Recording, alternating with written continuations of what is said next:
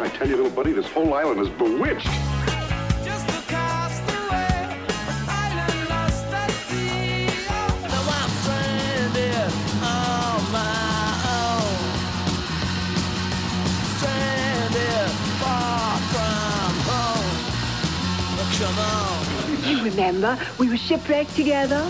Stranded, I'm so far from home. Stranded, yeah, I'm on my own.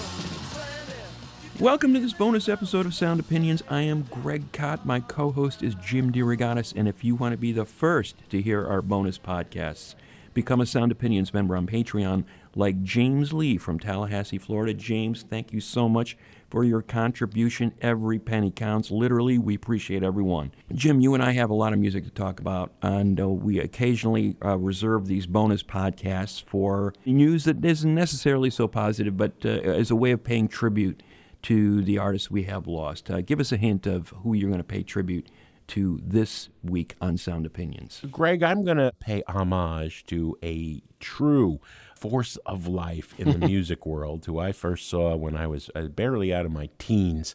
The immortal author of Debbie Gibson is pregnant with my two-headed love child.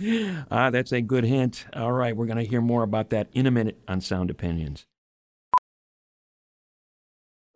Welding instructor Alex DeClaire knows firsthand how VR training platforms like ForgeFX can help meet the demand for skilled workers. Anywhere you go look, there's going to be a shortage of welders.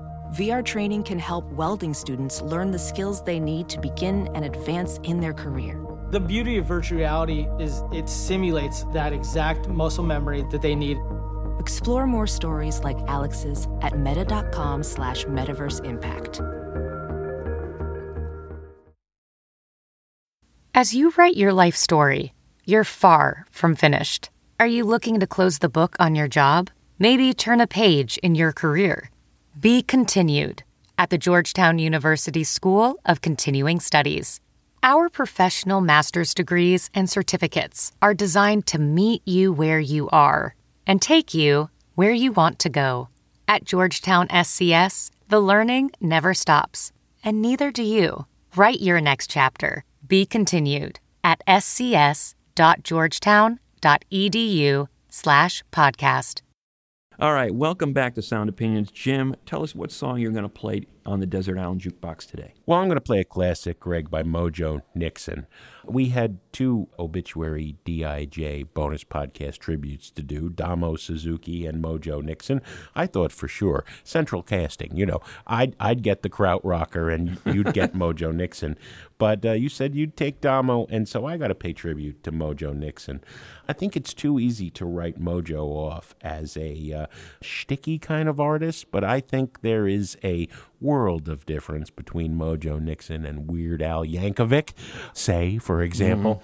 I mean, for one thing, Mojo was a performer up there. I'd put him with Jerry Lee Lewis, right? He was on fire on stage while writing these very funny songs. Born in Chapel Hill, North Carolina, raised in Danville, Virginia, Neil McMillan, his real name, went to college. He was going to be in the straight world, but he could never escape having grown up listening to Jerry Lee Lewis and Elvis Presley. His biggest hit would be an MTV novelty song in the 80s, Elvis is Everywhere, right? Mm-hmm. Elvis wasn't dead. Elvis was everywhere. According to the tabloid supermarkets, Elvis was everywhere. And those were a big source of inspiration for Mojo Nixon. I mean, basically, he'd go grocery shopping and look at the headline of the Weekly World News. He'd actually had said that, he was a big reader. But mixed in to all of that, there was a sort of Studs Terkel populism for the guy. Listen to some of the other songs that don't get played as much. I Hate Banks, Burn Down the Malls, Destroy All Lawyers, famously Bring Me the Head of David Geffen. There was another classic, Don Henley Must Die. Yeah. But everything Mojo did, he did with a smile. Years later at South by Southwest, where he was a staple, playing 7 shows a weekend, right, throughout much of that music history, Henley was in the crowd. All right? And Mojo was a little freaked out. He put his guitar on, he put it off, took it off. He didn't know if he was going to... And then finally he just said, are you here to fight? And Henley said, no, I'm here to sing with you. Henley hopped up on stage, knew the song word for word, right? And it's like, Don Henley, whatever you do, you must die. Yeah. You cannot get back with Glenn Fry, right? and like Henley, Mojo shut up after a while and let Henley sing it, right? And then Henley, got off stage and Mojo did a Eagles cover, right? So there was love there, and there was, what he meant was that kind of excess in rock and roll must die. Early on, I don't think he ever got better than when he was with Skid Roper. Yeah. His early percussionist, whose main percussion instrument was a plastic water jug, right? It was just fantastic shows I saw. You didn't want to get too close, right? It was like Gigi Allen. Mojo was spitting, he was swearing, he was sweating, and he might be dancing with you. You didn't want to get too close to the stage. 6 albums with Skid Roper, 5 solo albums on his own. Then he put another band together after he'd allegedly retired, the Toad Lickers. He was out on one of those country music cruises, did a bang-up show, went to bed, never woke up, dead at the age of 66. I just love the fact that he was a reader of journalism, not maybe the journalism you and I did, Weekly World News, but I'm going to play one of those tracks, okay? It's a classic. It is about Bigfoot, right? Yeah. There would be no tabloid supermarket press without Bigfoot. The Amazing Bigfoot Diet. It's the Amazing Bigfoot Diet. He sings, I married a Bigfoot, I gave birth to my mother, donor wants his kidney back, golf carts on a rampage. All right, yeah, Mojo's just reading headlines of the stories in the Weekly World News. Here he is. Oh, I married a Bigfoot. I gave birth to my mother. Donor wants his kidney back.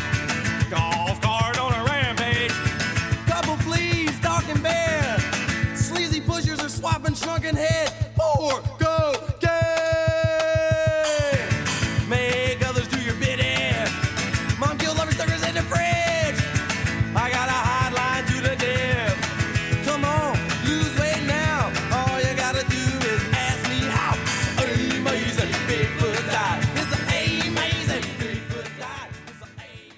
The Amazing Bigfoot Diet. Did you see Mojo shows? Oh, yeah. I they think were great. I actually saw a show where he gave his manager, Scott Ambrose Riley, Bullethead, a haircut on stage. I think it was at Lounge Acts in the early 90s, because there's a song that Mojo had about haircuts, one of those, don't want no foo-foo haircut on my head, Yeah. So, yeah. I mean, these guys would do anything to entertain. That's the thing. Anything could happen in a Mojo Nixon show, and often did. Yep. Great stuff. That wraps up this bonus episode. For more full episodes, visit soundopinions.org. To sponsor the show, email sponsor@soundopinions.org. Thanks for listening. Sound Opinions, as always, is produced by Alex Claiborne, Andrew Gill, our associate producer, Sol Delgadillo, and our Columbia College intern, Max Hatlam. Social media is handled by Katie Cott.